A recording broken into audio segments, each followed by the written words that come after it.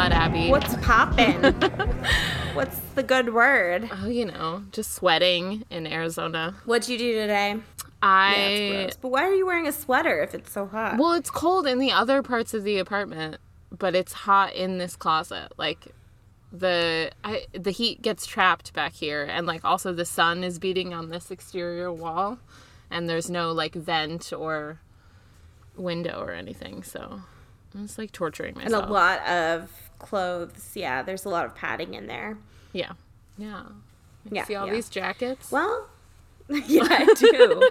Is Caesar's white jacket that he bought right next to your head there? It is. What did he say? He was like, I feel like a serial rapist in this. Yeah, he said, I look like I rape white women in this. And I said, no, you look like Dale Earnhardt Jr. Both true statements. Yeah, I feel like one and the same. So, this is the Spooky Succubus cast. We're an anti-racist, anti-capitalist, feminist podcast exploring museums through that lens and trying to give a seat at the table to those who have been excluded from the canon. But this week, we don't need to do that because Casey Lemons took her seat at the table all by herself, and she doesn't need the help of two very obscure, not very smart white ladies. I do want hers. Right. I mean, Casey Lemons I loved this movie so much. Me too. Yeah. And yeah, I think something needs to be said about, like, we are very unqualified to be dissecting Black media. We are not Black identifying people and have probably no place dissecting this. But at the same time, we have this podcast about horror movies, a genre that has historically completely left out Black people and women narratives in general. And so, like, I don't feel comfortable making a podcast without covering the topics of Black people. So it's like we are absolutely not qualified to do this, but... And we're absolutely going to get things wrong, and this is, like, so not our place, but I also feel like I don't want to be part of the problem and marginalize the voices of people of color and women of color especially even more by excluding them from our discussions because of our own white discomfort. So I feel like with a grain of salt and with a disclaimer, we're talking about Eve's Bayou today. And I am really excited to discuss this movie. And I did work really hard on actually, like, reading and trying not to be a fucking idiot for this because I don't want to sound like the white lady that I am inside. I want to sound like someone who, like, actually has read a book. So we are really grateful to you for being here and being open and willing to talk about this with us and be here with us. And again... yeah, just humongous disclaimer that, like, we definitely shouldn't be doing this, and we're sorry that we are, but also we are, I guess. But we're doing it anyway. Are we trash? We're maybe a little bit trash. I was thinking, as I was doing the dishes earlier and thinking about my talking points for this movie, is that, like, maybe once we're, like, full-blown grown adult podcasters, we can revisit movies like this and possibly have a guest who is a Black identifying person or an African-American person who can help us sort of navigate these things and our own shortcomings that I'm sure we're going to have, even though we haven't even started talking. So... But also at this point... I mean, I'm guessing because most of our listeners are our fucking friends and family that most of them are white. So if we can even raise one issue and one kind of, like, facet of anti-racism that one of our listeners, even just one, hasn't considered, then I think it is worth it at this point in our podcasting journey. But we're definitely not going to do enough right now. And we're definitely not the right people to do this. And yet we are people with a platform of 6 patrons on Patreon. So we are going to do it. And I guess we're sorry and thank you anyway for showing up. Right. So. All right, you ready to probably ruin this and probably disrespect the legacy of Casey Lemons, our queen? I think I'm ready. Whose turn is it to read the plot? Is it mine? 100% yours. I emotionally can't handle doing another one. I'm just gonna say my plot notes in and of themselves, or like aside from my other talking point notes, is 10 pages long. So like I wrote down everything because everything was so like laden with meaning and symbolism, and I just was like, I don't know. I like don't know what to leave out. Yeah. right. I mean, everything. And I mean, I said this already, but it's like just a beautiful movie, and everything, like from the costuming to the set to like the acting portrayals and the character development are all so steeped in symbolism and are so rich. And like, yeah, there's a lot of shit to cover in this. Oh, and a corrections corner from me. The actress that I thought was Zoe Saldana in this movie is Megan Good.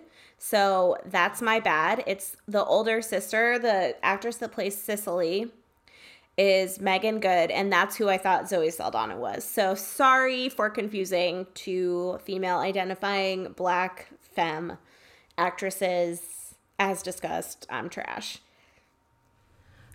When did you say that she was in this movie?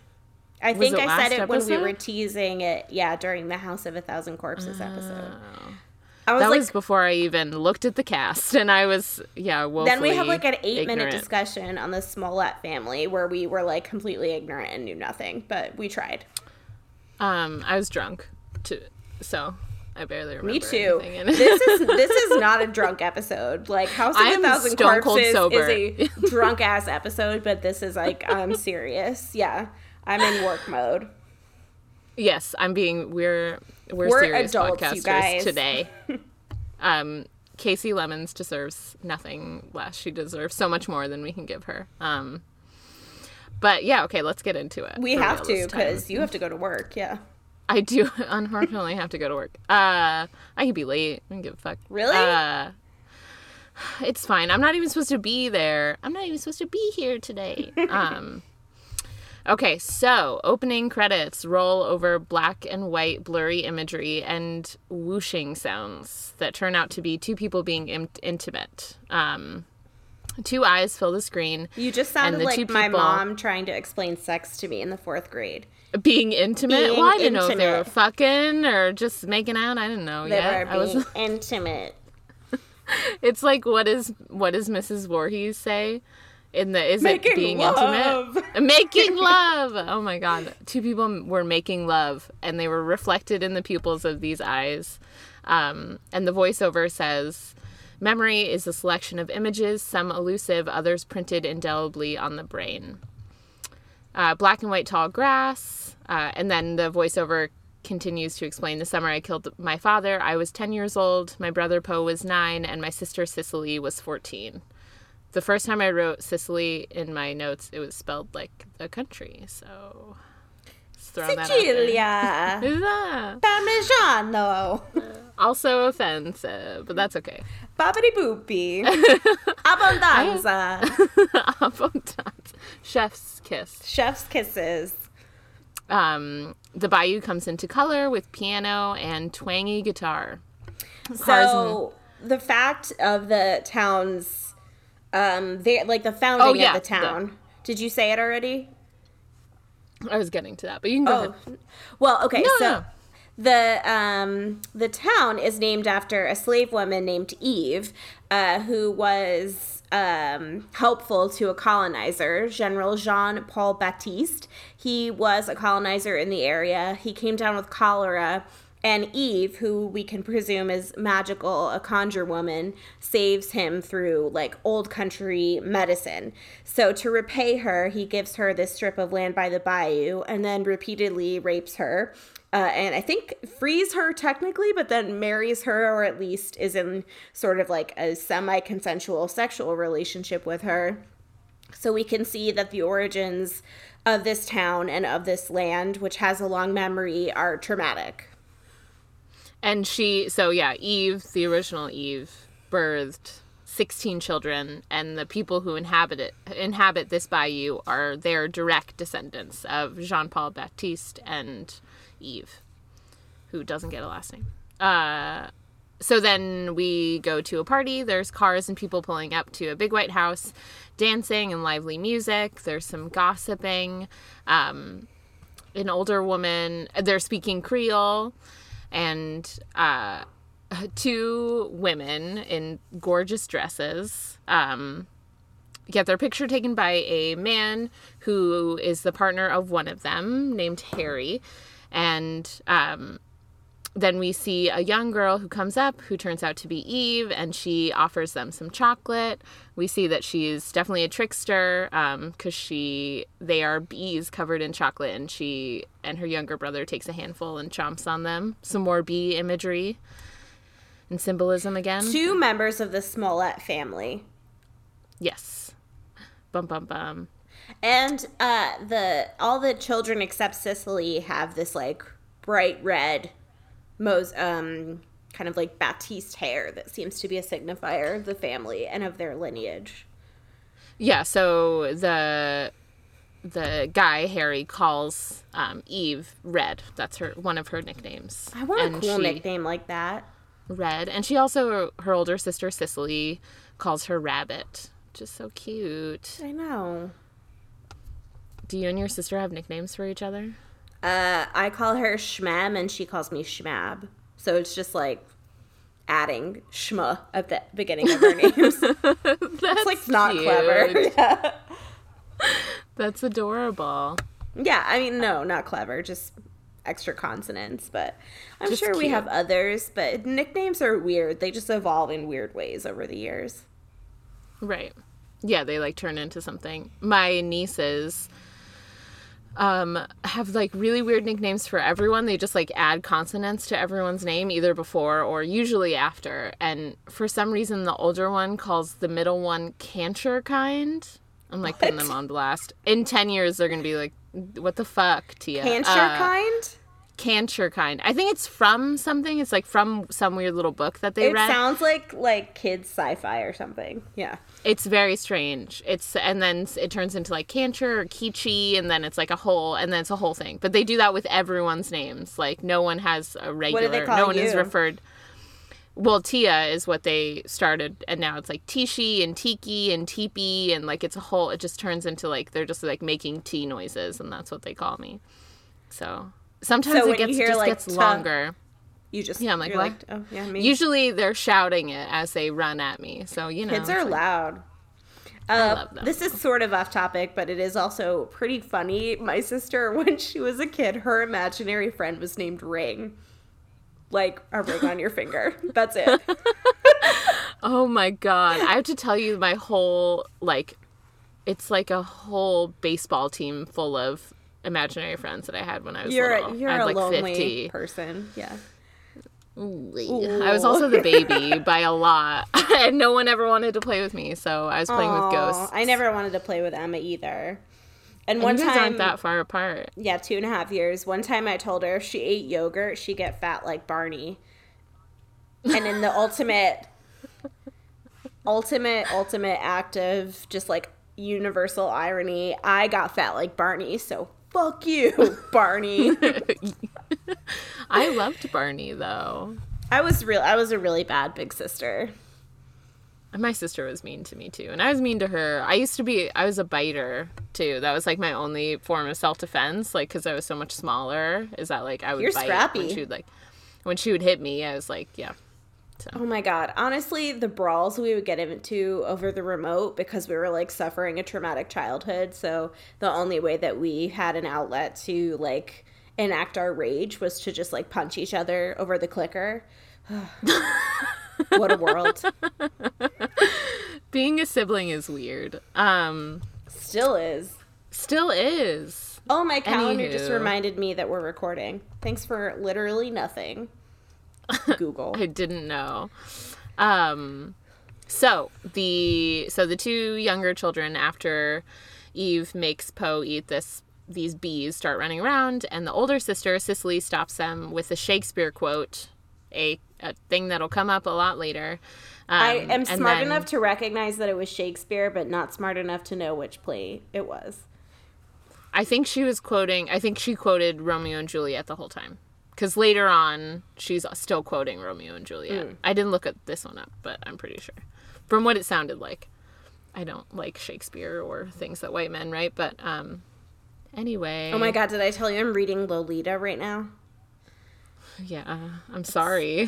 Why are you doing this to yourself? I'm doing it because Jamie Loftus, who I love, is doing a new podcast on Lolita. So I was like, all right, I think I picked it up once like 10 years ago and I was like, I hate this. And then I picked it up this time and I was like, I hate it, but it is some very nice prose. So I suppose I'll try to finish it. It's really eroding my spirit though. We were texting about this, but I read it in high school because I was like edgy, and I was like, had cool. It's definitely edgy, but not in a sexy way, in a pedophile way. No, in a pedophile. I guess if pedophilia is edgy, it's something. I didn't know really what I was getting myself into, but I haven't read it since, and I have a terrible memory, so I don't really remember what goes on. It's just a lot of like horrible, engorged member. Yeah. It's just like very much engorged very often. Also, one of my friends, Tess, who's maybe listening, shout out Tess. She's an author and she like is always recommending me these books that I should have probably like heard of and never had. And she gave me Flowers in the Attic. Whoa, I love that book. And I hated every hot second. What? You don't like consensual sex between siblings? Oh my God. I was like, and then all the allusions to the incest before the incest happened were like no, just I know. Fucking disgusting. And I was like, please stop doing this. But maybe if I was I think at the 14, end of that series, okay, so I think what happened was I read one of the books and then I got into like a very bad like Wikipedia wormhole about like every single book in this series. So I think what I discovered during that Wikipedia wormhole was that at the end of that series, basically the two siblings that are fucking each other just realize they can't be with other people. They like have to fuck each other forever. So they like change their names and pretend they're not siblings and get married to each other. And that's supposed to be like the happy ending. I know. It was a weird book. I wouldn't recommend it, but I also haven't read My Sweet Audrina, which is by the same author and is also supposed to be pretty horrible, but I'm gonna buckle in and read that next. So I have to like kind of have to hate watch and hate read things. So if I start something, even if I hate it, there's a pretty good chance I'll just like suffer in silence and finish it. No, I love to abandon. I will abandon anything and be like, I don't care about this. A dog, a child? No, just media and art. I'm like, this is stupid. I gotta go. I wish I could have the hours I sunk into paintings. I just ended up like ripping up or leaving to get dusty. Yeah. It's the same thing. It's like I'll start a drawing. I keep ripping my jeans on it. It's just like if the vibe isn't right, like if you're like not feeling it, no matter how like okay it looks, it's just never gonna get back on track. Yeah, and I do like stopping a painting and then totally starting it over with the same like, and then I feel like it gets better. But usually I'll let the concept die too. I'm like, this is stupid. I'm like, but you did me wrong. All of my ideas are stupid anyway, so. There's also a couple paintings that I aren't technically abandoned, but I have been working on them, like, since before my 3-year-old niece was born, so I'm like... like, she wasn't a person when I started this, and she can, like, talk now, so...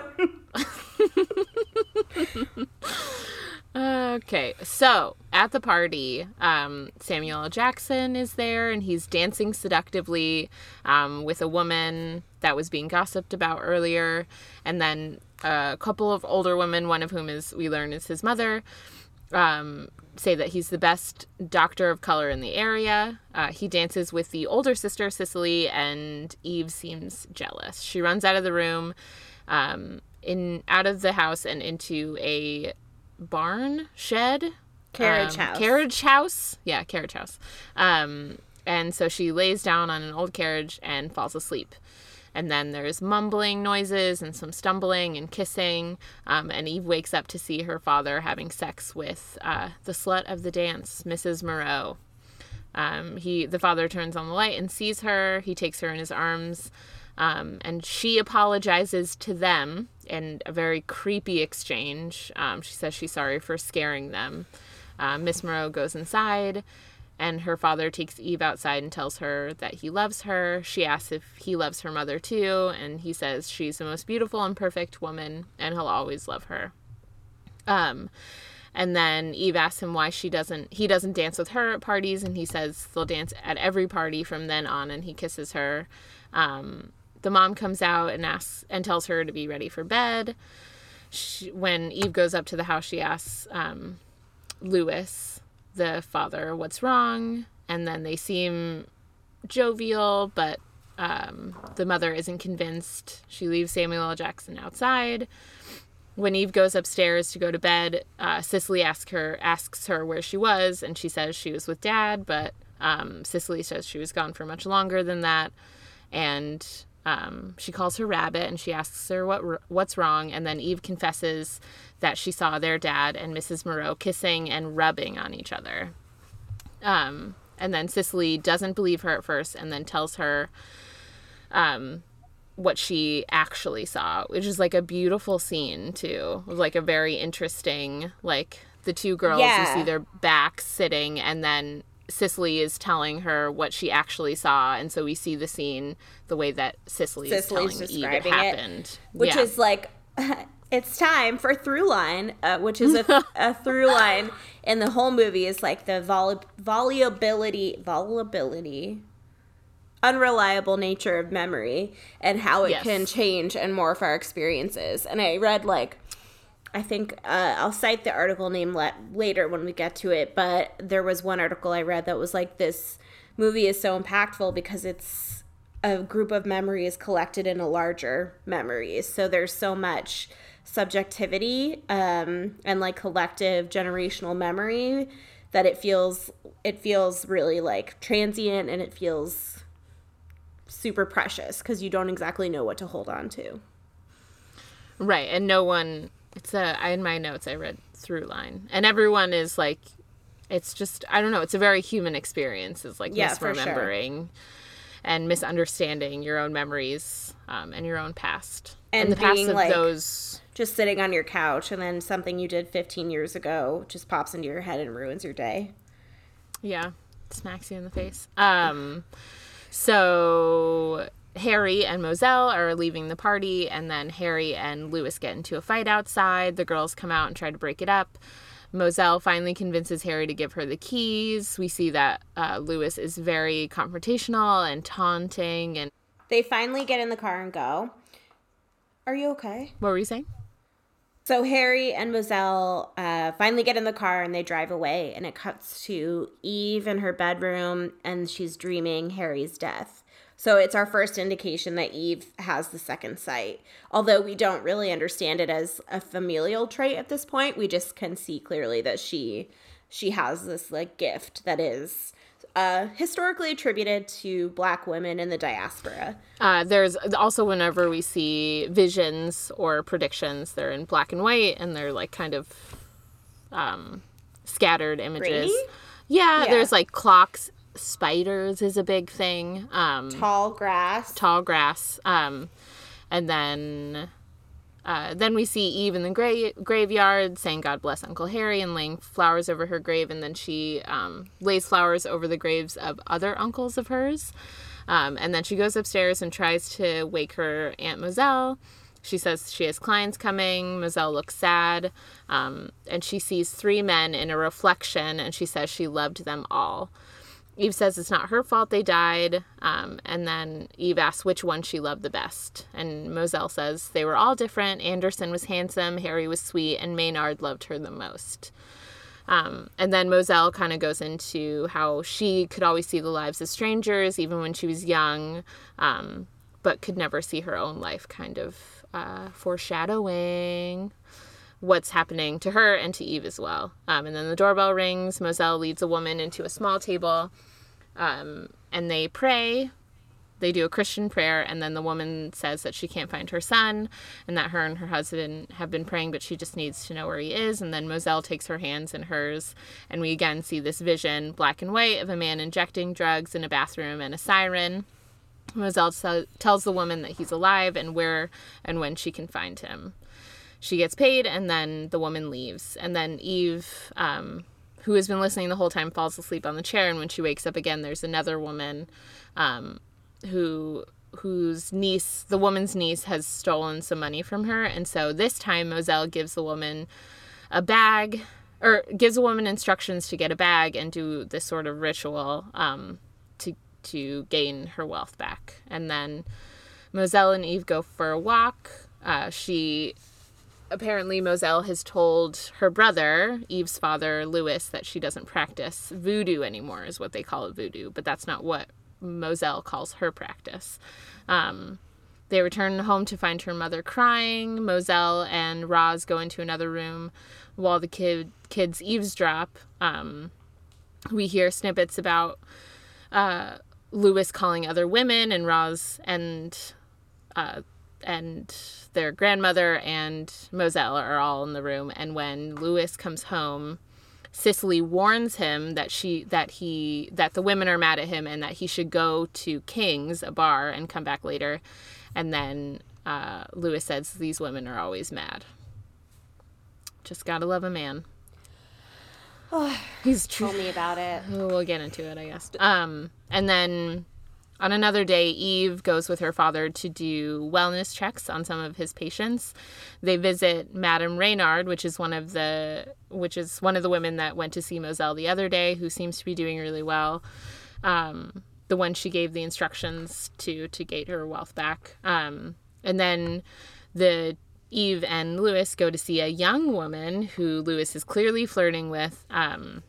She asks him if he can give her something for the pain, at which point Louis tells Eve to go outside and play and closes the door on the two of them, so that just he and the woman are inside the house. Later, when they're leaving, Eve asks him if he wants any other kids other than the three of them. And then Louis says that's a stupid question, so we can already see Eve knows exactly what happened and knows what's going on and understands that her father is cheating on her mother. Even though everyone's pretending that she's too stupid to understand. And then Moselle and Roz go for a walk. They're both somber. Moselle is dressing in black still as a sign of mourning. Roz tells the story of how she met Louis and that she thought he was this magical man who could fix things, but he's just a man. Moselle says that her brother and her are very similar, but that he'll realize what he has and he'll turn it around. The two women are walking towards the market. They see a woman who is fortune-telling. She's in white face paint. Moselle doesn't want to go see her because she sees this woman as lesser than and a practitioner who doesn't take her seriously at all. And Moselle wants to get her fortune told. She sits down, and then her name is, we never really get, I don't know anyone says her name, but it's her name is Elzora. Yeah. So Elzora. But I watch everything with the captions on, so they say it one time, right? I think she says they set it up. So Moselle says Elzora is whatever. She is a fraud or she's a fake or whatever, and then you don't really hear her name said again. Yeah. So I missed it that one time they mentioned it. So Elzora tells Roz to empty a bag of bones on the table. She says that she's in pain, but there is an end to the problem, just not one that she imagined. She says sometimes the soldier falls on his own sword. In 3 years' time, Roz will be happy again, and Elzora tells her to look to her children. Roz gets upset at the reading and wants to leave immediately, but Moselle sits down. The woman doesn't read her fortune, but just tells her that she's a curse and a black widow, and the next man that she marries will die just like her other husbands. Moselle calls her a lying witch and then throws her money jar and then storms off and then immediately has a vision of a child getting hit by a bus and dying. Or train. It was like train imagery, and it's all in black and white. There was both a train and a bus in the vision, yeah. And so it's, a little scattered. And then so... They also forget their picnic basket at Elzora's booth. Right. There was a lot going on for them.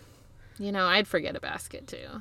That's why I don't carry a purse. Because I'll leave it somewhere. I know. You love your pockets. I do. I think that, and this sort of sets up the classism dynamic between the two kind of like women that do possess the site. We have Moselle, who's polished, from a wealthy family that's a leader in the community, and Elzora, who is a little more rough around the edges. We find out later she lives on the edge of a swamp instead of in the town or in a like more established dwelling.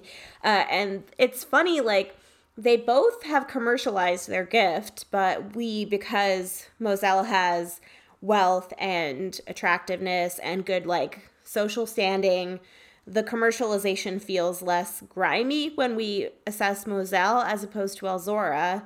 And then there's really no difference in the way that they practice, particularly until the end of the movie, when obviously Eve goes to Elzora for her death curse, or whatever. Is that the right term? So it's sort of like, just like, oh, we're kind of just like pushing you gently throughout the movie towards the demonization and criminalization of poverty and this established classism, and then we'll just really hammer that nail in the coffin when Elzora agrees to help a literal child with a death curse. And that's the only real depiction of class, too, because we're following this upper middle class black family in the rural South, and like we can presume that not everyone lives the way that they do, but Elzora is the only depiction of someone of a different class than her, and she has wild hair and she's wearing this white face, and she's seen as what Moselle calls her, a sideshow, and so she is seen as lesser than. And this wealth gives, and yeah, Moselle also commercializes her second sight. She also isn't above practicing voodoo, or what they categorize as voodoo. So it's a really interesting dichotomy, because Moselle is rude and dismissive of Elzora, presumably because she is threatened or sees some kind of like value in what Elzora reads to her, but then she can't accept it coming from a person of that or social that yeah standing. she is not a fortune teller, she's not a voodoo practitioner, she is something other than, because she is a sophisticated, wealthy woman. Yeah, she's a counselor, and that's what she calls her practice, and like her learning is her counseling. Also, don't smash a person's money jar. Come on, there's still gonna be, the money is still there. So yeah, you just made a mess. You didn't do much. And she's also the only person except for Grandma, who also doesn't really get a name, who has like any sort of signs of real age. Like there's no, everyone else is like young and her beautiful. Her hair is gray. Wiry. But and so Grandma is like the good kind of elderly woman, and Elzora is the bad kind that's gone wild and rejected societal standards and societal norms, and isn't threatening children with violence all the time. So she's not the matriarch. Regular. Yeah. And we see also, were kids just drunk all the time? That's why they're drinking champagne at the party, and Roz is like, "Are you sober, Eve?" And I was like, "I wish I was a kid in a house where I could be drunk all the time."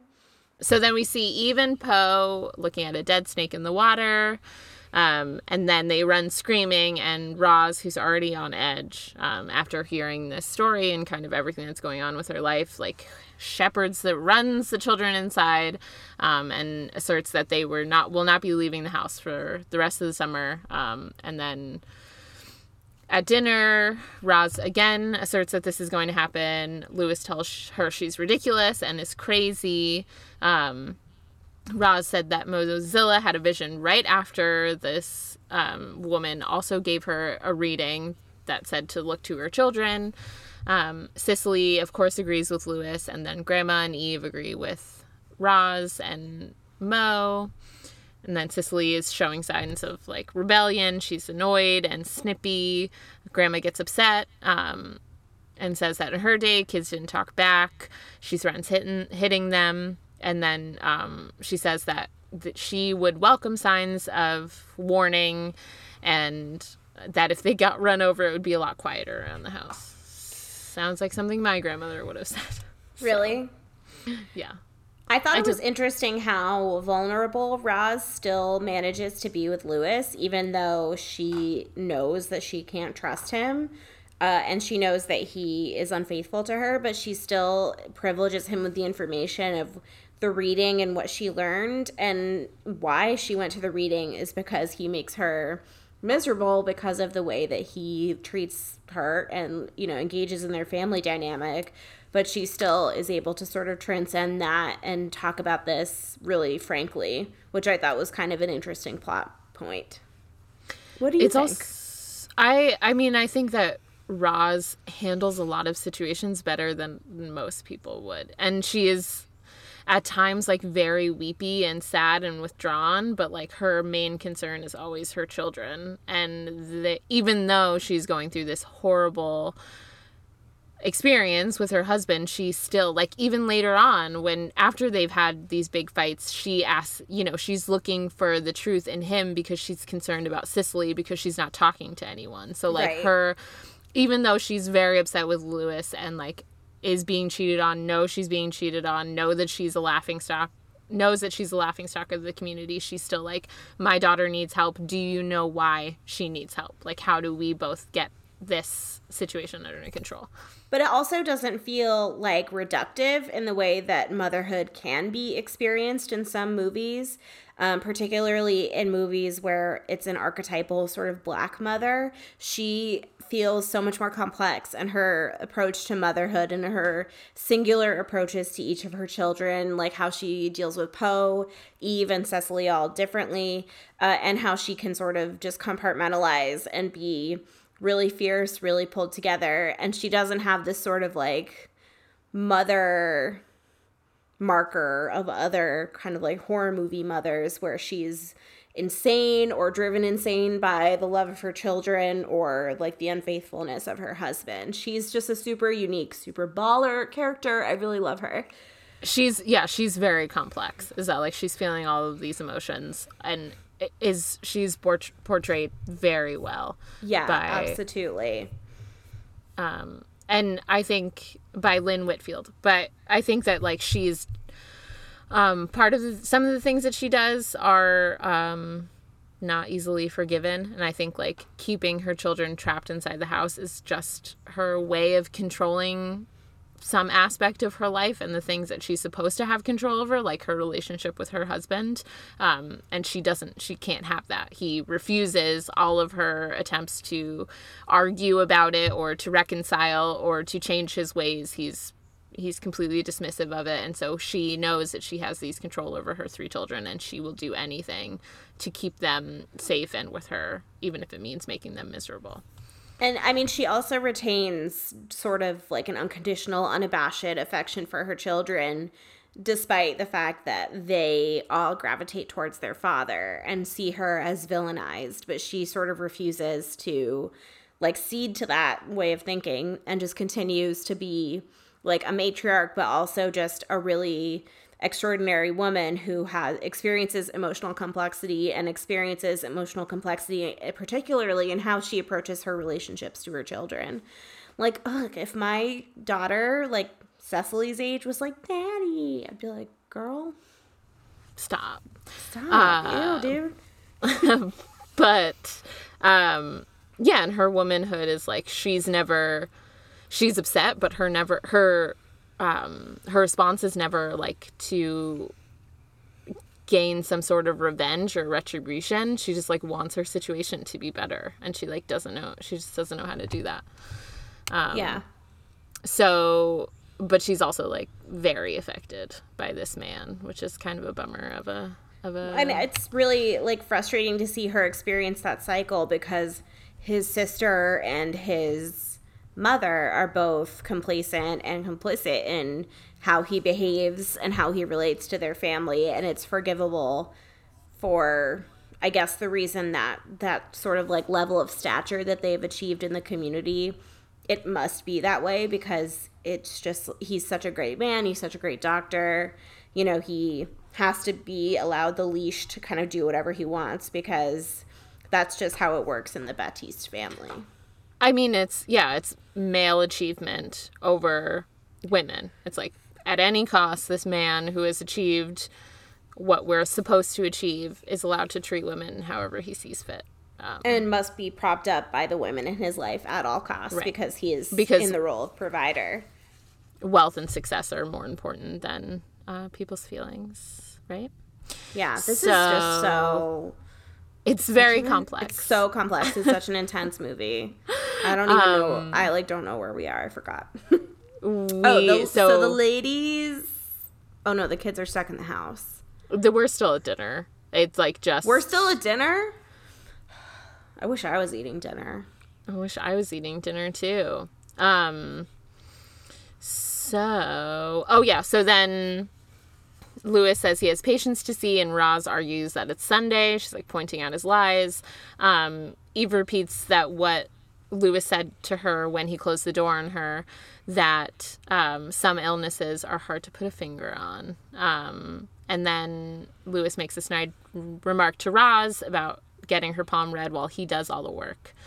Cecily goes to tell Louis that he loves her, and she's beginning to not respect Roz, just like her father. Roz asserts herself again, and then we see the children being bored in the house. Poe is in a cultural appropriative headdress, fake indigenous person headdress. Not great. And then Eve and Cicely are acting out Romeo and Juliet, the balcony scene. Eve is pulling pranks on Poe because she's bored. She punches a sock monkey with a lot of conviction. So hard. Yeah. Eve is also like, I mean, I love Roz as a character, but Eve is also a very complex character and is done. Like, you never see a 10-year-old given this much, like, dialogue and character development, and like I don't know, it's like, it's really refreshing to see a child not portrayed as just a stupid little side prop. And 3 children, no less. I mean, Poe's he doesn't do anything, but 2 children. Poe's really cute though. He's very cute, his little glasses. Yeah, Eve is super interesting because she has a second sight and she knows it. And so she goes to Moselle, and she's sort of having Moselle download her experiences and her life into Eve because she sees that she has, like, a kindred spirit with Moselle, and she sees sort of her future and past in how Moselle's second sight works and counseling. And, I mean, sometimes Eve looks like a little kid. Sometimes she fully looks like a grown-up. And sometimes her decision, like, all of her decision-making is imbued with logic, complexity, emotions that are not something that you would usually see depicted in a 10-year-old on screen. And she's so smart. I love her. Very smart. And then she starts acting out her frustration and boredom on her family members. Roz and their grandmother are in the kitchen. Roz is aggressively cutting potatoes. Cuts her finger. She was bound to cut her finger. I was like, don't chopping. Feel like you're in control of that knife. Yeah. Roz is not in control of anything at the moment. And then Eve quotes Romeo and Juliet, and she wants them to be impressed, which is also like, was such a real moment. Is like, all the time when you're a kid, you like say these things that you think adults are going to be so impressed by, and they're like, yeah, shut up. And then she starts cursing to get their attention. And then Grandma threatens them again with violence. Poe starts screaming because he found the snake that she hid. Mo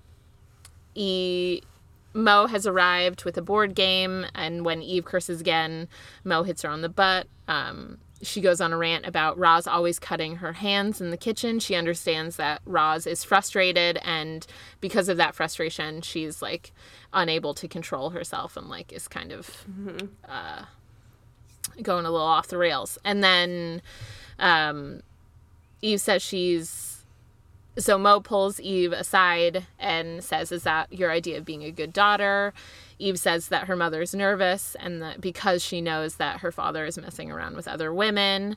Mo then says she'll slap Eve blind if she's lying, and then Mo confesses that she saw her father and Mrs. Moreau at the party.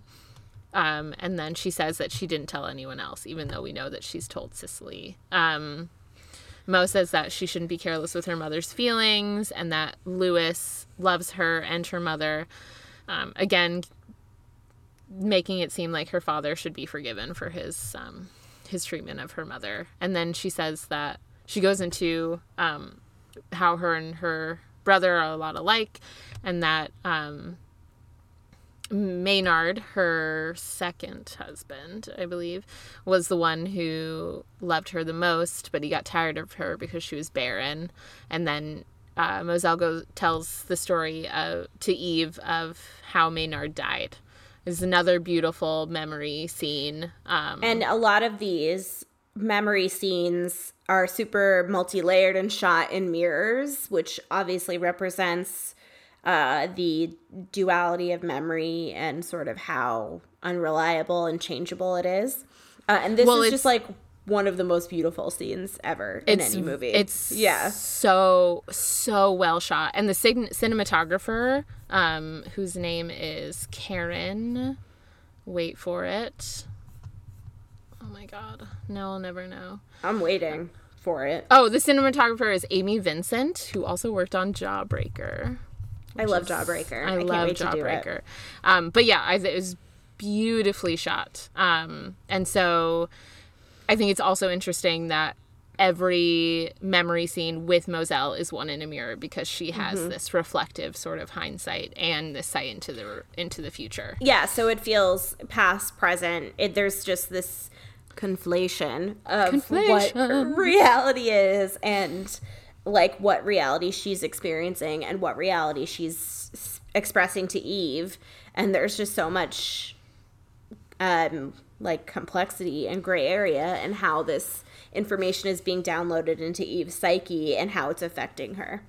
And it's also, we can make the assumption that like Eve takes on a lot of characteristics of Moselle herself, including her appearance and this second sight, and that this gift in the Batista family is passed down from woman to woman, which is just like giving women this really layered experience and connection to the women of their family in the past, even though they don't know them.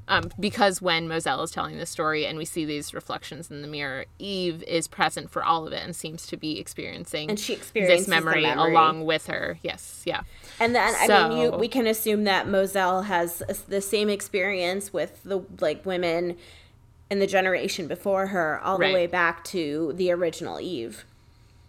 I don't know that that Moselle's mother, that grandma, has the sight. She doesn't operate like someone who does, but maybe it was just too much. It was like an aunt or something. I don't know. Yeah. So the story about Hosea. So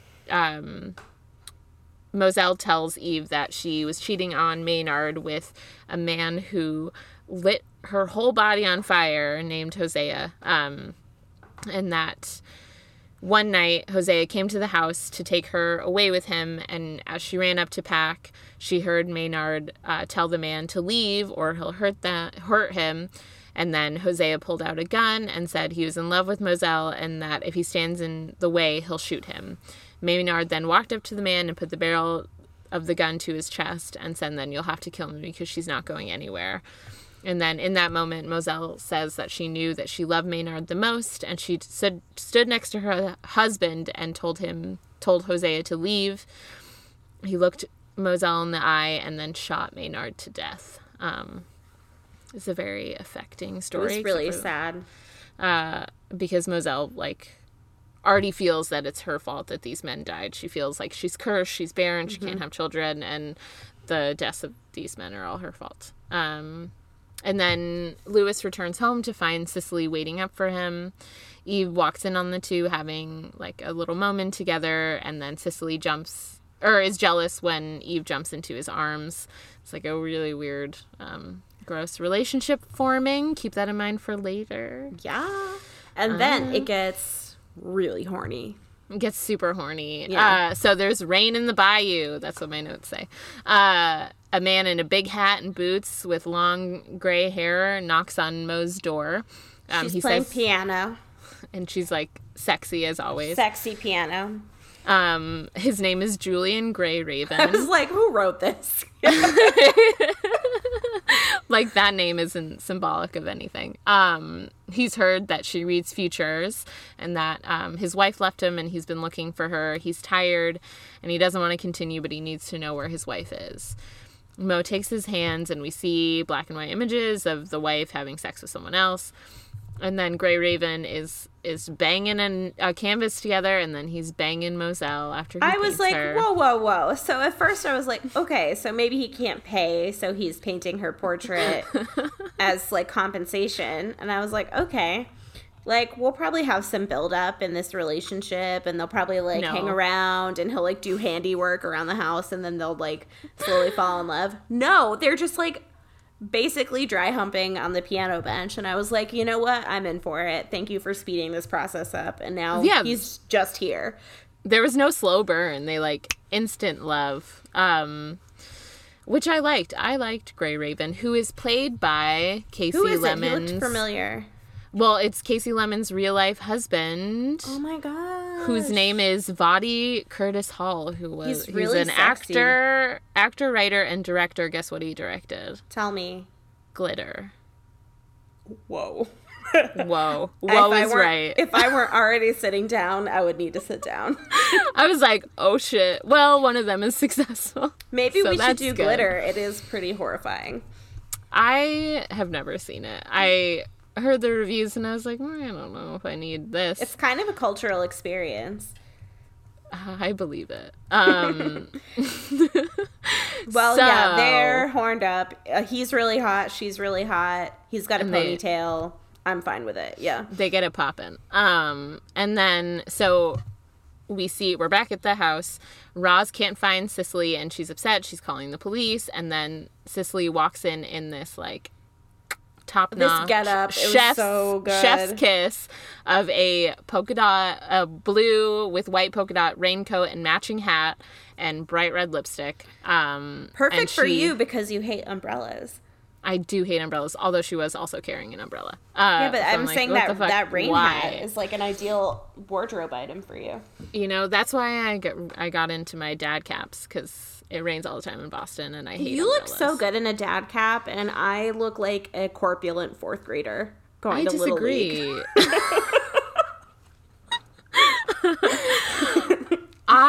It took me a long time to really, like, lean into my fashion sensibilities. I'm like, just dress like a boy. And then I got it. And then I'm like... That's actually my sister's technique for job interviews, is to just dress like a white man. That's also fair. Yeah. Always wear slacks. Yeah. Oh, God. AWS. You can't get me into a dress. I feel like I'm in drag, but... I don't know if I've ever seen you in a dress. I don't remember the last time I wore a dress. Gross. I don't even wear pants now. You're shorts. You're a shorts gal. I love shorts. Yeah, that's true. I don't. I'm like, if you don't want to look at my cellulite, too bad. Because I'm here and I have legs. I do sometimes wear shorts, but I wear men's shorts. And it's because the chub rub on, like, women's shorts is, like, it's too much. I can't. I don't need my thighs. Wait, the chub rub on your thighs? Yeah. Oh, you have to use, like, a product. I use Mega Babe. Or I could just wear pants. That's my solution. Is like, I can't wear pants. Like, getting into a pair of jeans when it's 90 degrees out and like 800% humidity in Boston is just not a thing. I can't do it. I mean, yeah, it is super sticky, but I just, like, kind of went with the swamp ass and, like, just did it. I don't know. It's like humidity shuts my brain and body down. It's like every cell in my person is just like...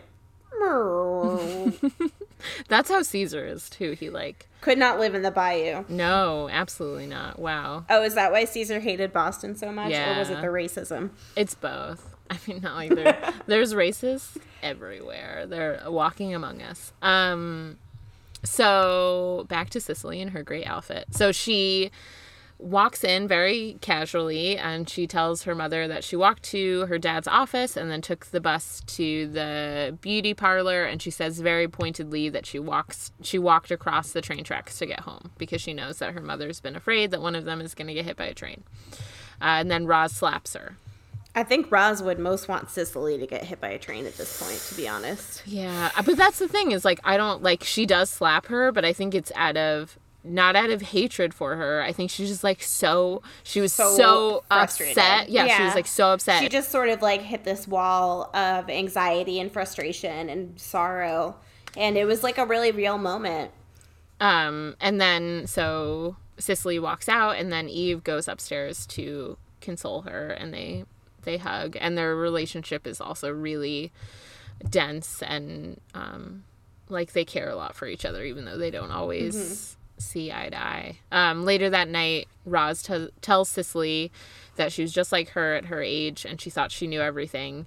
But now that she's older, she says even the familiar things she doesn't understand. More memory, more through lines, and that all she knows is that she loves her, and that it's her job to protect her. And then she threatens to lock her in the room she ever leaves again. And then she says that Cicely is not allowed to wait up for Lewis anymore. More foreshadowing.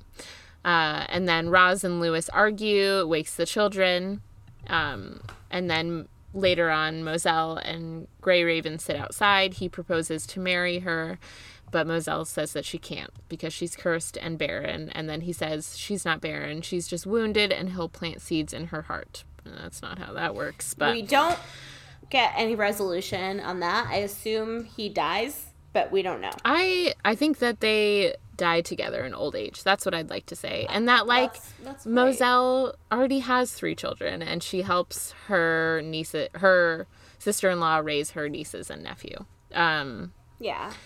So while they sit on the bench, they hear a commotion and tires screeching, and they run up and they see that a child has been hit by a bus. And then Moselle realizes that it's not one of her relatives, and then we're at the house and everyone is rejoicing the death of another child. Whoa. Everybody calm down. Oh my God. I know.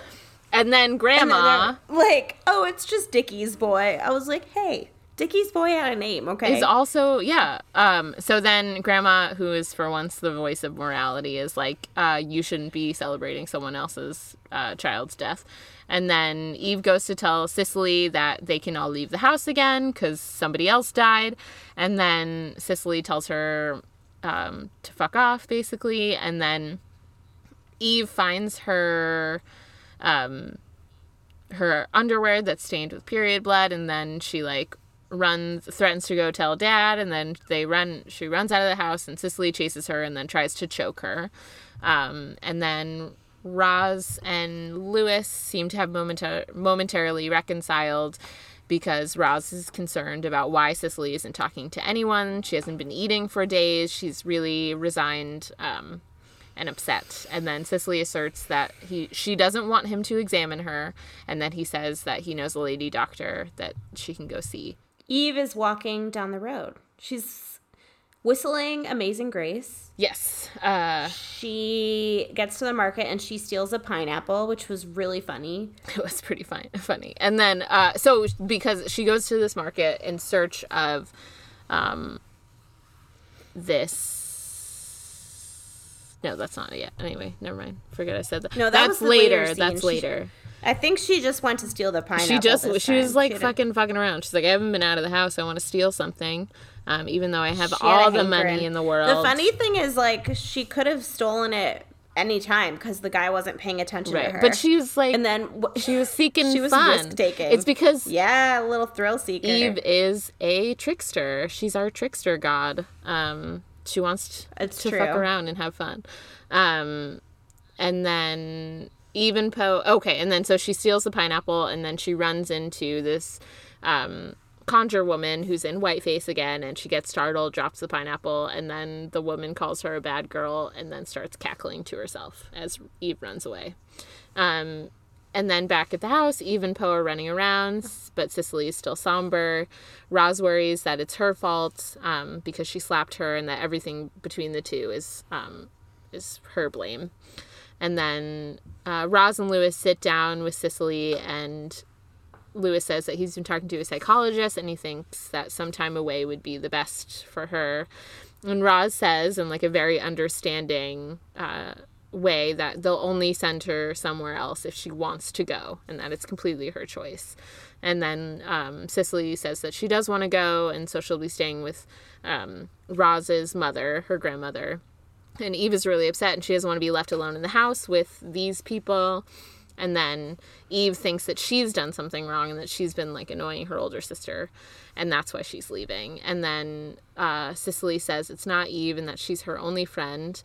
And then Cicely goes into the night of the storm when Roz and Lewis were fighting about her and Maddie Moreau, and that Cicely says that she always believed Eve, that she saw her father messing around with this other woman. And then Cicely went down to talk to Lewis after Roz went to bed, and she's massaging his shoulder. She sits on his lap, and then she kissed him in a father-daughter sort of peck on the lips, which is still weird. I have never done that to my dad. I have never kissed anyone in my family on the Can lips. I tell you something I did once do to my dad, which lives with me to this day? Oh, God. It's so bad, Rebecca. What? When I was a kid, I was swimming underwater at the local pond, and I was swimming, and I accidentally, bumped into my dad, and then I grabbed his dick by accident to steady myself, because I didn't know I was, 8. But it, lives in my psyche to this day that I grabbed my dad's dick by accident. Oh, no. I'll never be okay again. I will never be okay again. I've actually never told anyone that before. Oh, I feel so privileged to know. You're welcome. Subscribe to our Patreon for more stories from my childhood that are really traumatic. I don't have any traumatic father-daughter stories like that, thank God. I was a daddy's girl, though, which is I loved my dad, and it wasn't anybody's fault. I was swimming underwater with my eyes closed and grabbed his dick.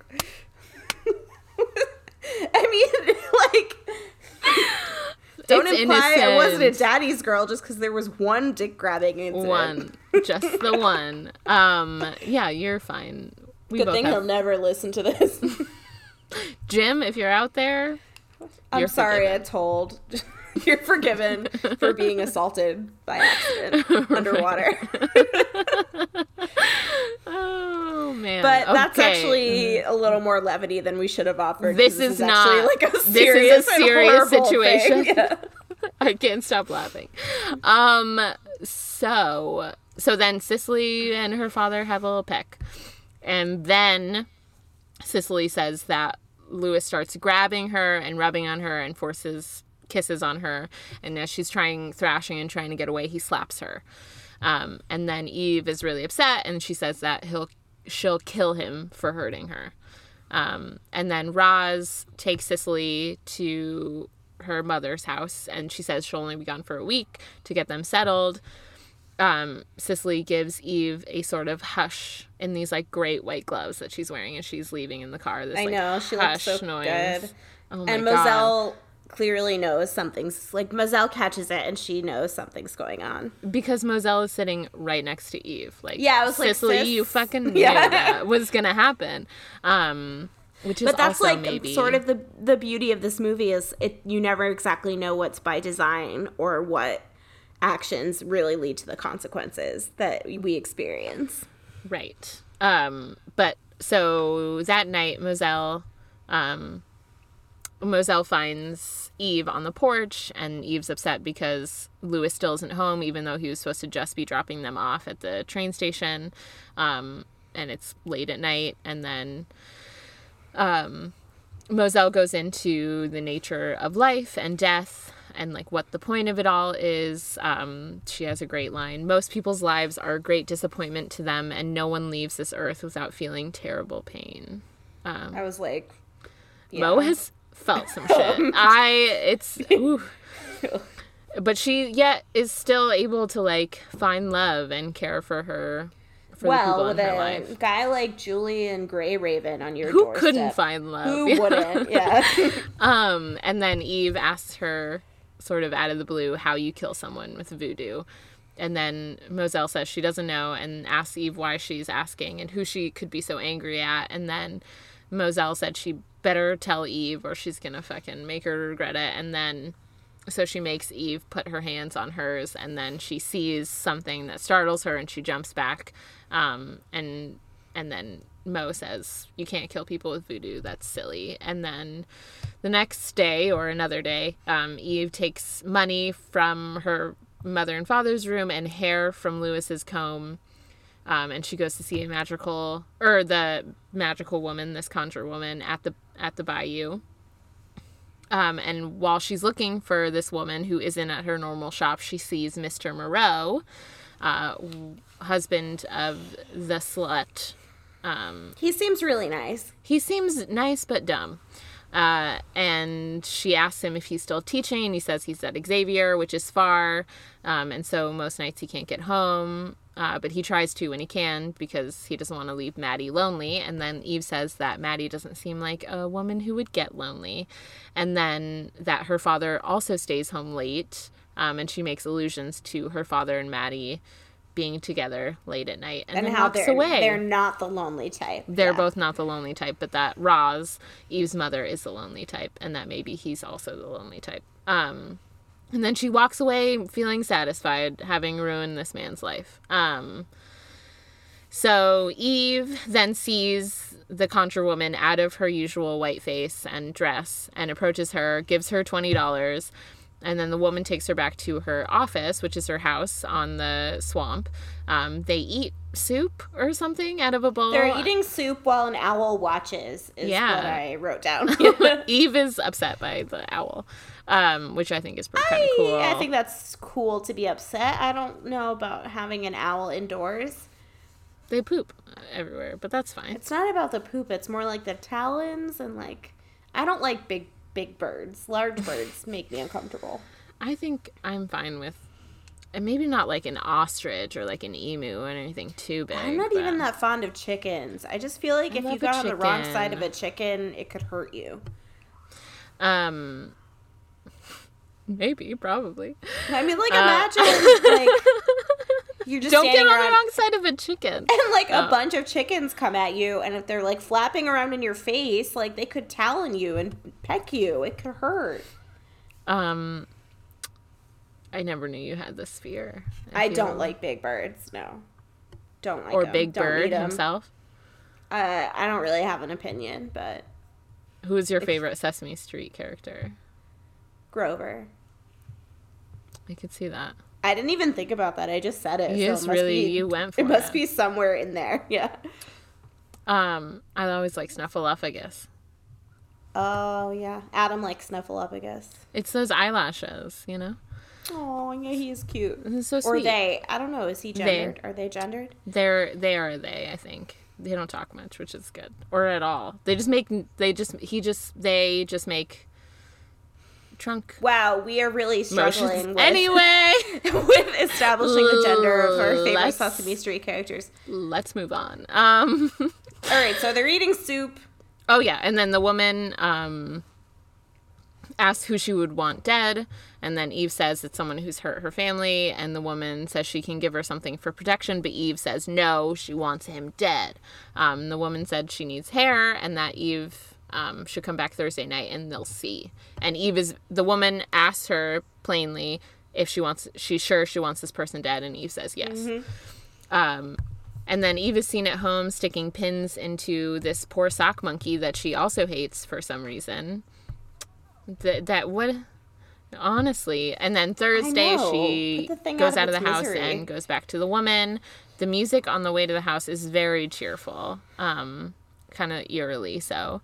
And then the woman says she didn't make a voodoo doll, but she made a wax coffin. She put the hair in the mouth of a snake and then buried the coffin in the graveyard where the other Batistes live. And then Eve seems to sort of change her mind because she thought she would have the chance to back out by getting a doll. Yeah, she thought that it wasn't over yet and that she still had to do something. And then she says she's going to go find the coffin, and the woman says she'll never find it, and she starts cackling, and Eve runs away along the train tracks to King's, the bar where her dad hangs out. She begs him to come home. He says he's going to say goodnight to Mrs. Moreau and that Eve should wait outside because he's still being a prick.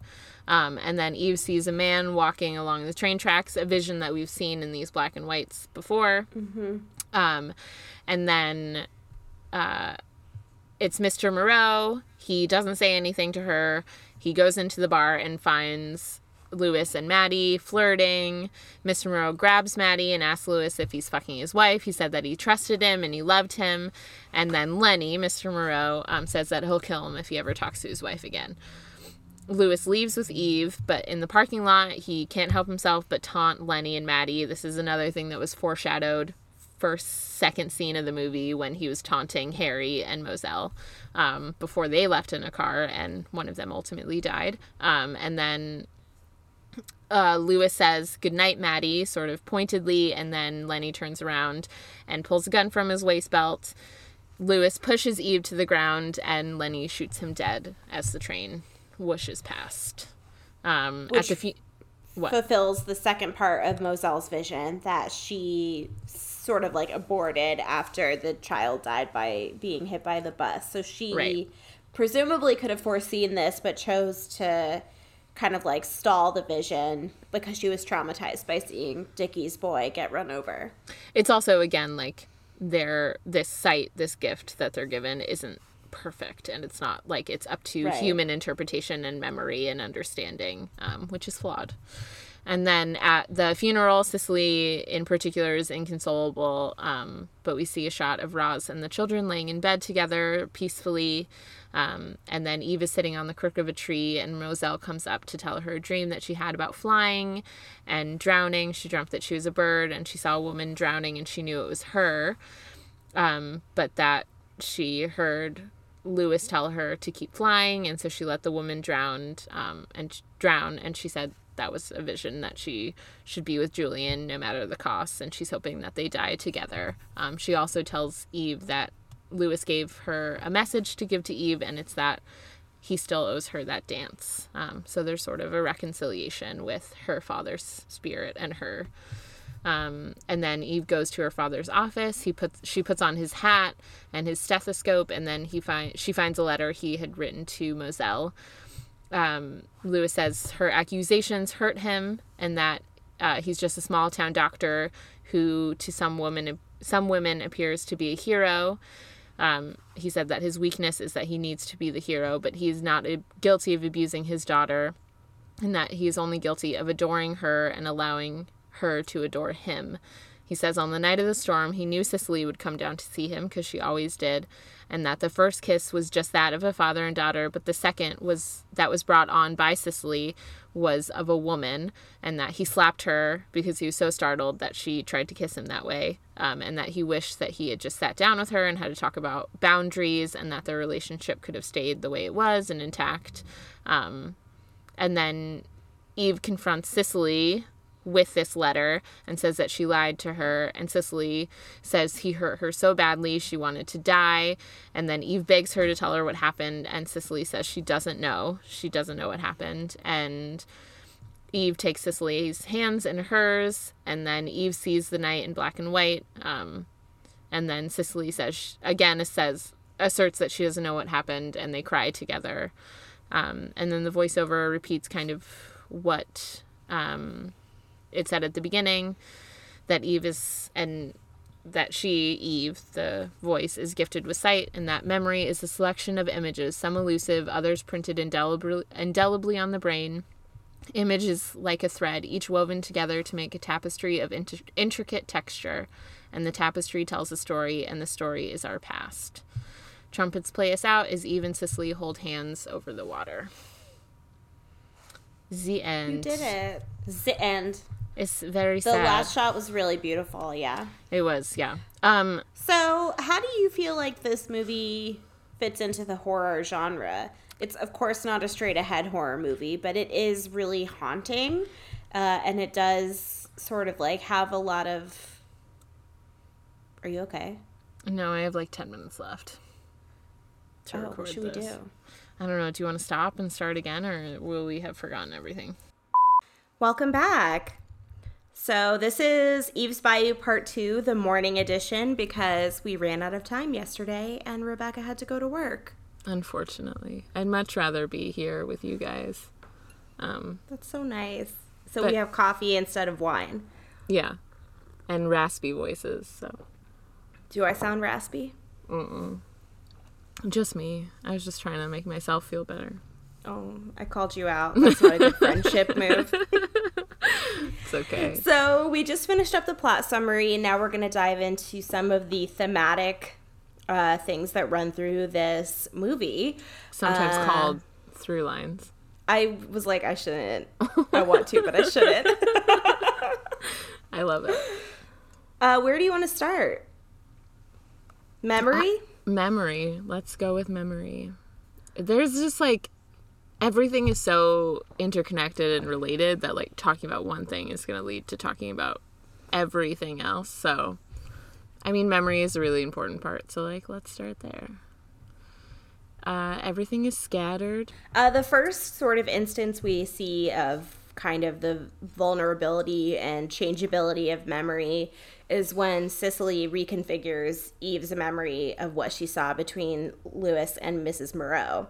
So in that shot, we sort of see the mystical side to how memory functions. Like, it's not just something, you know, that works in a scientific or straight ahead way. We can see that it's changeable, that it moves and shifts, not unlike water, which is another thing that we see come up again and again in this movie. So Cicely, not wanting to like sully her dad's reputation, basically gaslights and reconfigures how Eve experienced that moment of catching Maddie Moreau and Lewis having sex. And instead of, you know, pushing back on that reconfiguration, she accepts it because it's easier and more convenient.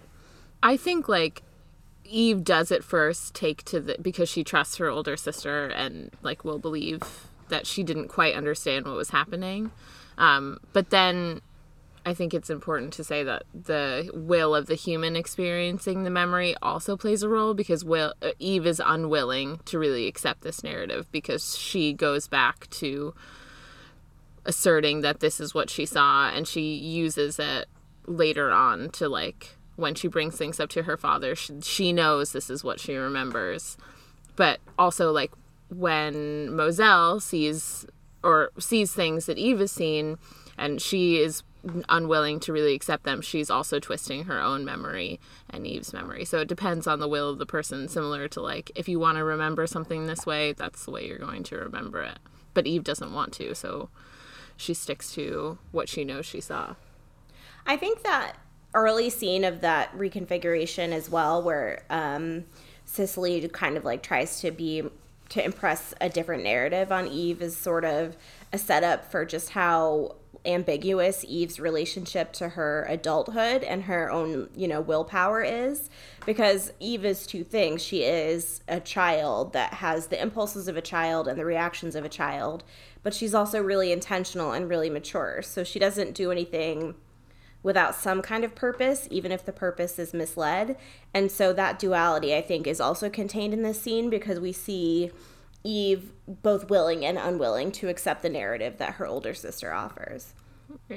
And it's also interesting because the first dialogue we hear in the movie is an older Eve, so we're already set up as this, like, Eve where she's a child, and yeah, she's a reflective older woman. So and Eve is full of duality. She's like good and bad, and does end up killing her father in one way or another, sort of. And she but that's also very ambiguous, vague and ambiguous. Yeah. So everything in this movie feels like kind of your own memory, because we're tracking a collection of memories within a memory through the lens of the different perspectives of the sort of female characters in this film.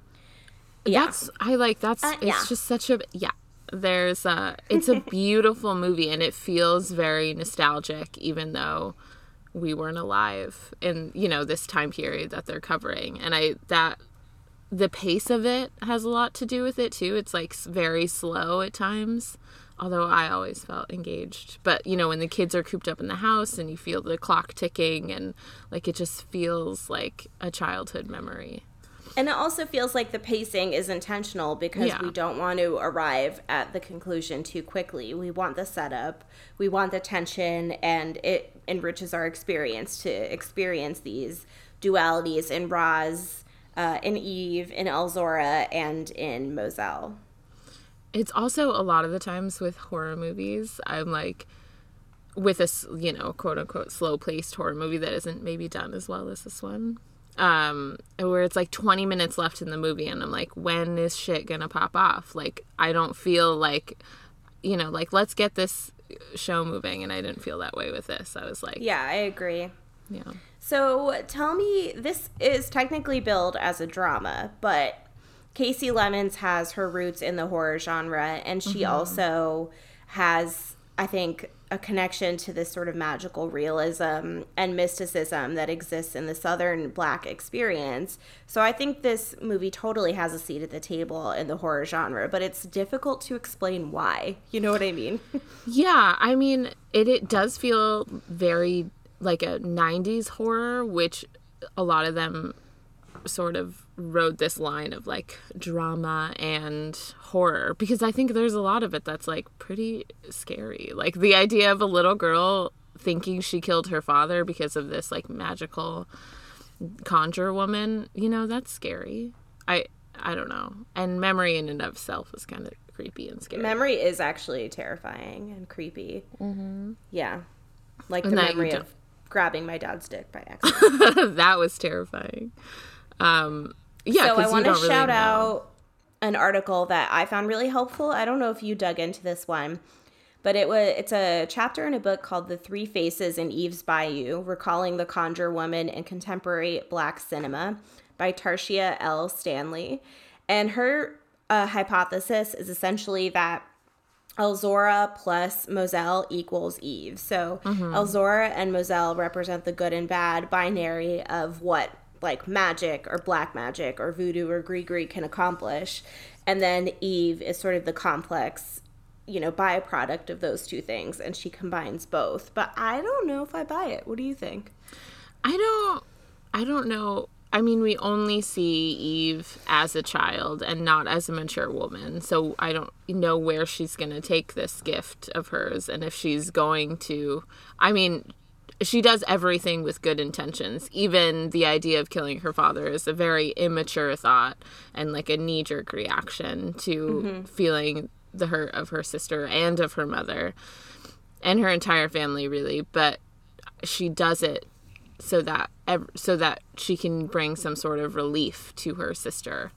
Right. So, And she has complete faith in her sister, and she takes her sister at her word without hesitation and with compassion.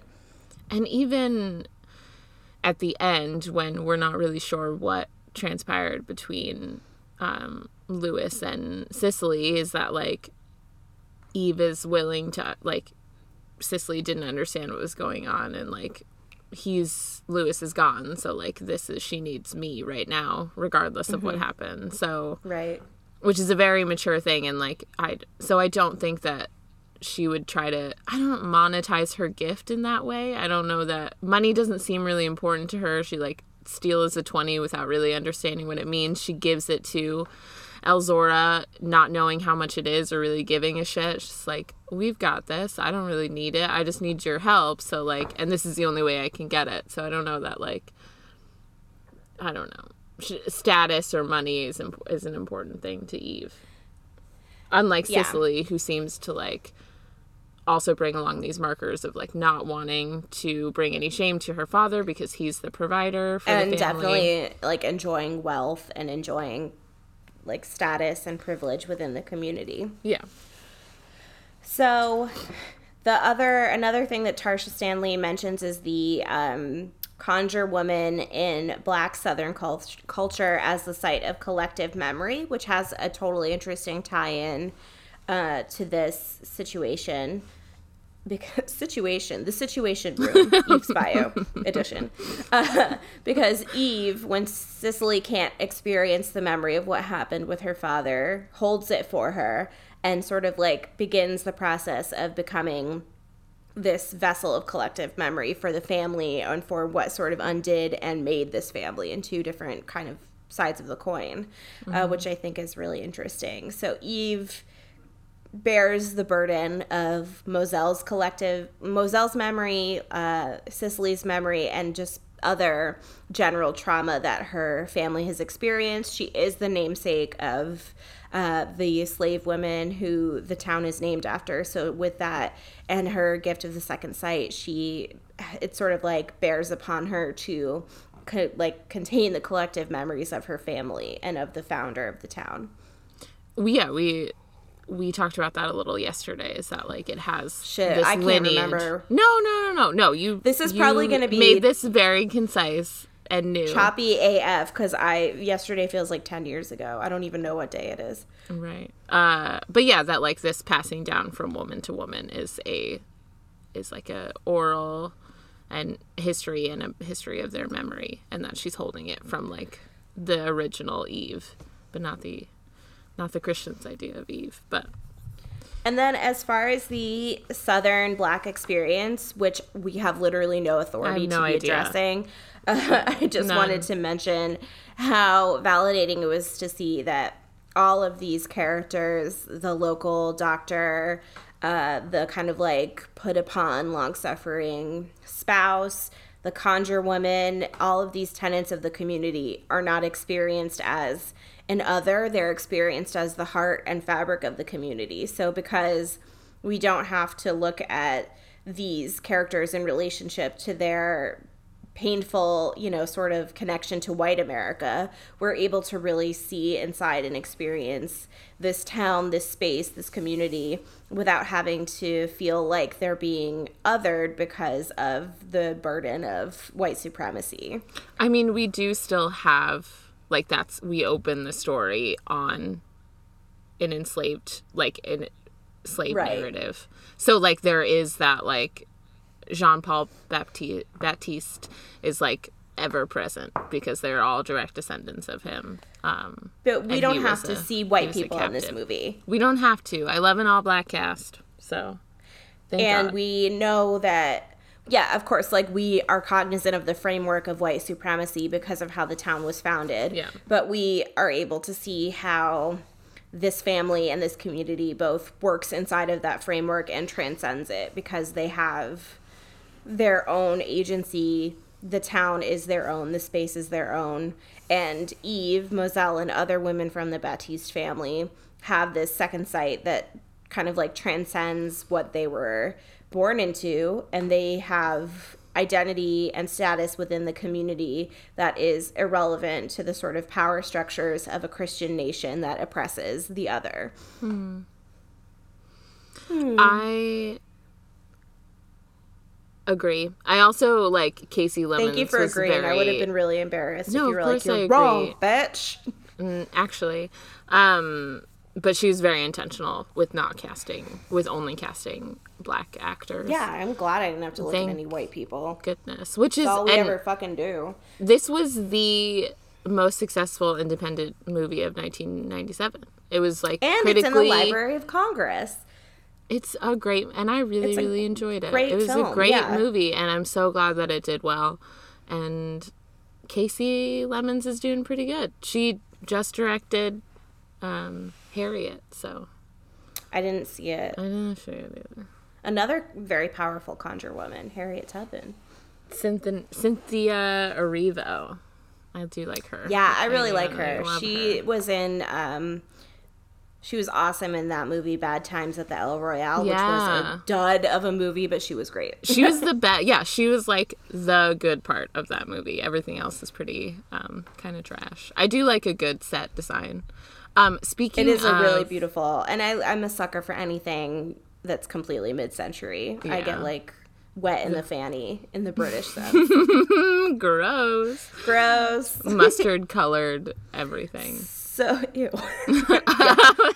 Not my fanny. Not the fanny, design. Just the furniture. But so, speaking of... do you think... Oh, sorry, go ahead. Oh, I was just going to say that, like, the costuming in this movie is, like... Oh, my gosh. Phenomenal. And Eve's costuming is really intentional, too, because sometimes she's a child, she's a tomboy. Other times she has that really aggressive crop top on, so we see her as, like... more on the side of woman or not necessarily a sexual object, though there is that sort of tie-in with like Cicely's experience of her relationship with her father. It's sort of vague and unclear. I would say that Eve is not sexualized at all in any way. Like and Cicely is the exact opposite. Not even in the crop top? No, I mean, that everybody crop top loves was a good wild. crop top. Okay, yeah, fine. But it was, I don't know. It's hot. It was like very Lolita. And sweaty. As I've mentioned, I'm reading Lolita, and my brain is you just like can't think of anything. It needs to be recalibrated. Yeah. I mean, yeah, like, Cicely is wearing makeup a lot. She's wearing dresses all the time. She's, like, very intentional with the way she wears her hair.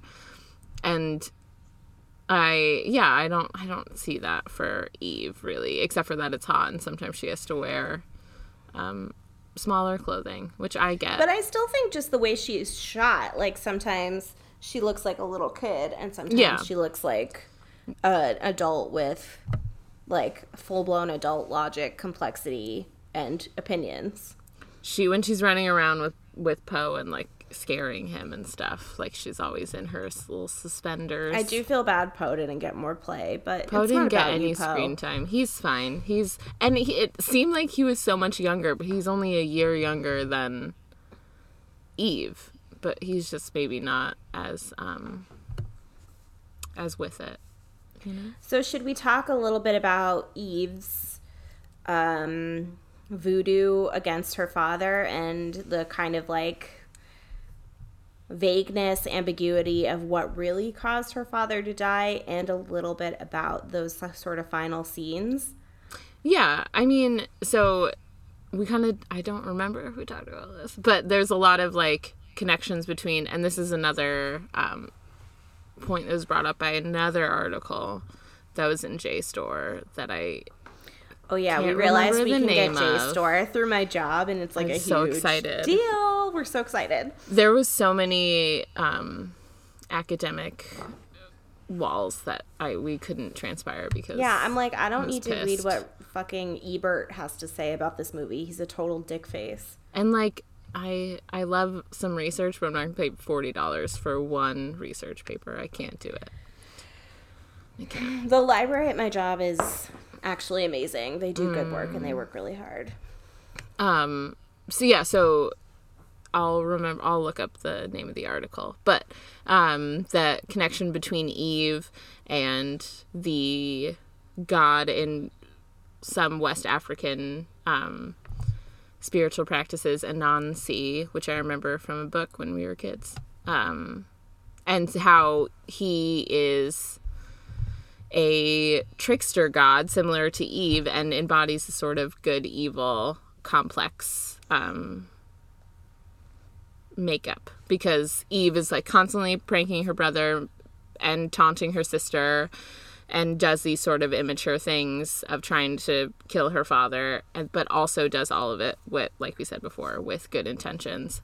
And she's ultimately forgiven by her father, even though I don't know that he knows or that it's really her fault, because she had agency. He made the decision to say goodnight to Maddie. Yeah. And he made every decision. And even before Eve took action, Elzora said to Roz in her reading, give it 3 years and to look to your children. So it was already sort of established in the stars, or maybe it wasn't, but Eve is 10 and she didn't do it.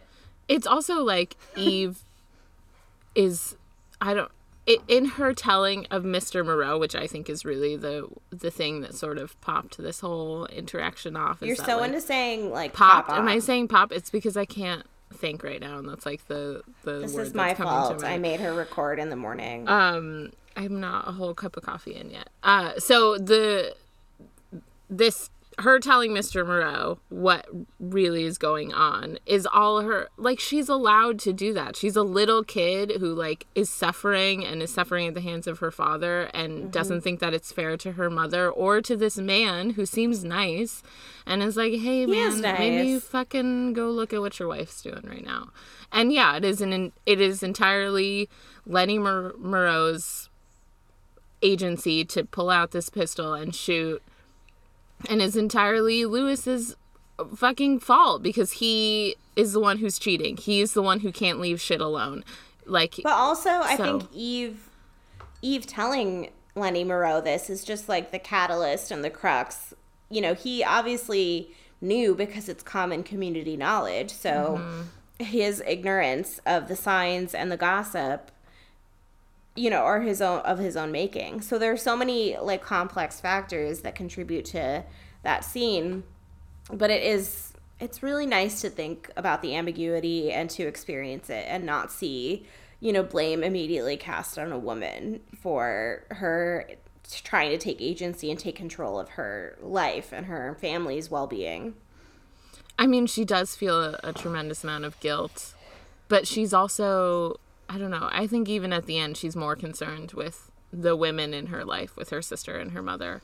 Well, because obviously Moselle must know too, because I think Eve was kind of asking Moselle's permission when she said, how do you kill someone with voodoo on the porch? Because Eve is intentional and intelligent, so she knows that Moselle has a second sight and will be able to kind of like pick up those cues. I don't think she's asking in a vacuum, and I don't think she was asking innocently as if like Moselle wouldn't understand. And then when Moselle sees what Louis did, I think she puts the pieces together and understands why Eve asked, and Moselle doesn't condemn Eve either. Yeah. And she understands that she still feels guilty despite probably not having a hand at it, and so she gives her this sort of relief of like, he said he still owes you a dance. So like, even though Louis is not the best person in the world, he's like still her father, and she still feels a sadness and a grief and a wanting to sort of relieve some of that guilt. And it's really not about what Louis did or didn't do at the end of the day. It's about protecting like their sisterhood and their relationship to each other, their relationship to their mother, and building back out their family's infrastructure in a meaningful way instead of focusing on what Louis did to take them down or to damage them. I mean, it's also like he had to be sacrificed in order for any of them to be able to move on. To like flourish, yeah. Yeah, so, I love a good sacrificing of a man. You know what? It had to be done. And we don't have to, the onus is not on the viewer to decide whether Louis is guilty or innocent. It's on the viewer to kind of like see that the women in this family were being adversely affected by his behaviors, whether or not whatever transpired with Cicely that night happened the way that she says it does. It's just we see that they can't live in peace and happiness with him still in the picture. Mm-hmm. It had to be done. It had to. And then, Roz is going to be happy, and Cicely can kind of come into her womanhood at her own pace, in her own time, with her own understanding, without like. And Moselle is sort of free of feeling this responsibility for the actions of her brother. They're all able to fly free like birds. More symbols. Caw. Do you have any final thoughts? I don't know. I think everything is fine. Jesus, Rebecca. I don't remember what we talked about. I hope everybody likes this episode, even though we have no idea where we are. I don't know where we are. I don't know where I am. I feel like we've covered it all. And yeah, sounds great. I don't know. I was just like looking through my notes, like, did I talk about that? Don't know. I don't think. I don't. Through line, memory, pacing, conflation. There's also the article that I read.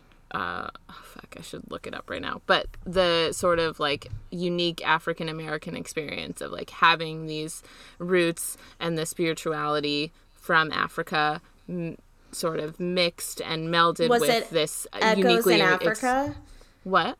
Echoes in Africa and To Sleep with Anger in Eve's Bayou by Mary Ellison. Yes. That was a good article. Thank you, Mary Ellison. Thank you, Tarsha L. Stanley. For your work. We appreciate it. And it helped a lot. We wish we could pay you for your labor, but we're poor. If you want to come on the podcast... Let's do it. She'll be like, let me fix every stupid fucking thing you said because you've been socialized in white supremacy and you don't know anything about the Black experience. Truly. Why would we? So, oh shit, I interrupted you though. You were saying something. Oh, just especially with the spirituality aspect of the conjure woman in Moselle, she's still using her Christian faith, and they pray to God and to... I think they use the term the Lord before she starts this sort of influenced by her West African roots in her practice. in her counseling. Which is essentially how, like, Southern American voodoo and Gree and other sort of indigenous African plus Christianity belief systems popped up. It's just this sort of amalgamation of this sort of black slave experience when being brought, you know, away from their home and their, like, countries of origin, and then bringing those indigenous belief systems, even while, like, white supremacist Christianity and power structures that only respect the Christian God are being kind of forced upon them. Right. Christianity has never done anything good. I agree. Yeah, and so it's especially for the South and Louisiana and the French colonization of the, it's like very unique to this area of Louisiana. So that's it. That's all I gotta say. Finn. Well, thank you everybody for listening to us. If you are a person of color, woman of color, and you have feedback, please DM us on Instagram, email us, whatever. We would love to hear where we went wrong, where we went right, and we'll happily make corrections in a future episode if anyone has feedback. And if we had any money, we would pay you for your labor and your feedback. So if you are like, fuck you, I'm not giving you free emotional labor, I respect that as well. Yeah. Yeah, that's fair. So again, not our place, not our job, but we wanted to make sure that we did what we could to bring this movie and its complexity and its lasting impact on the American experience to light. And we really did try.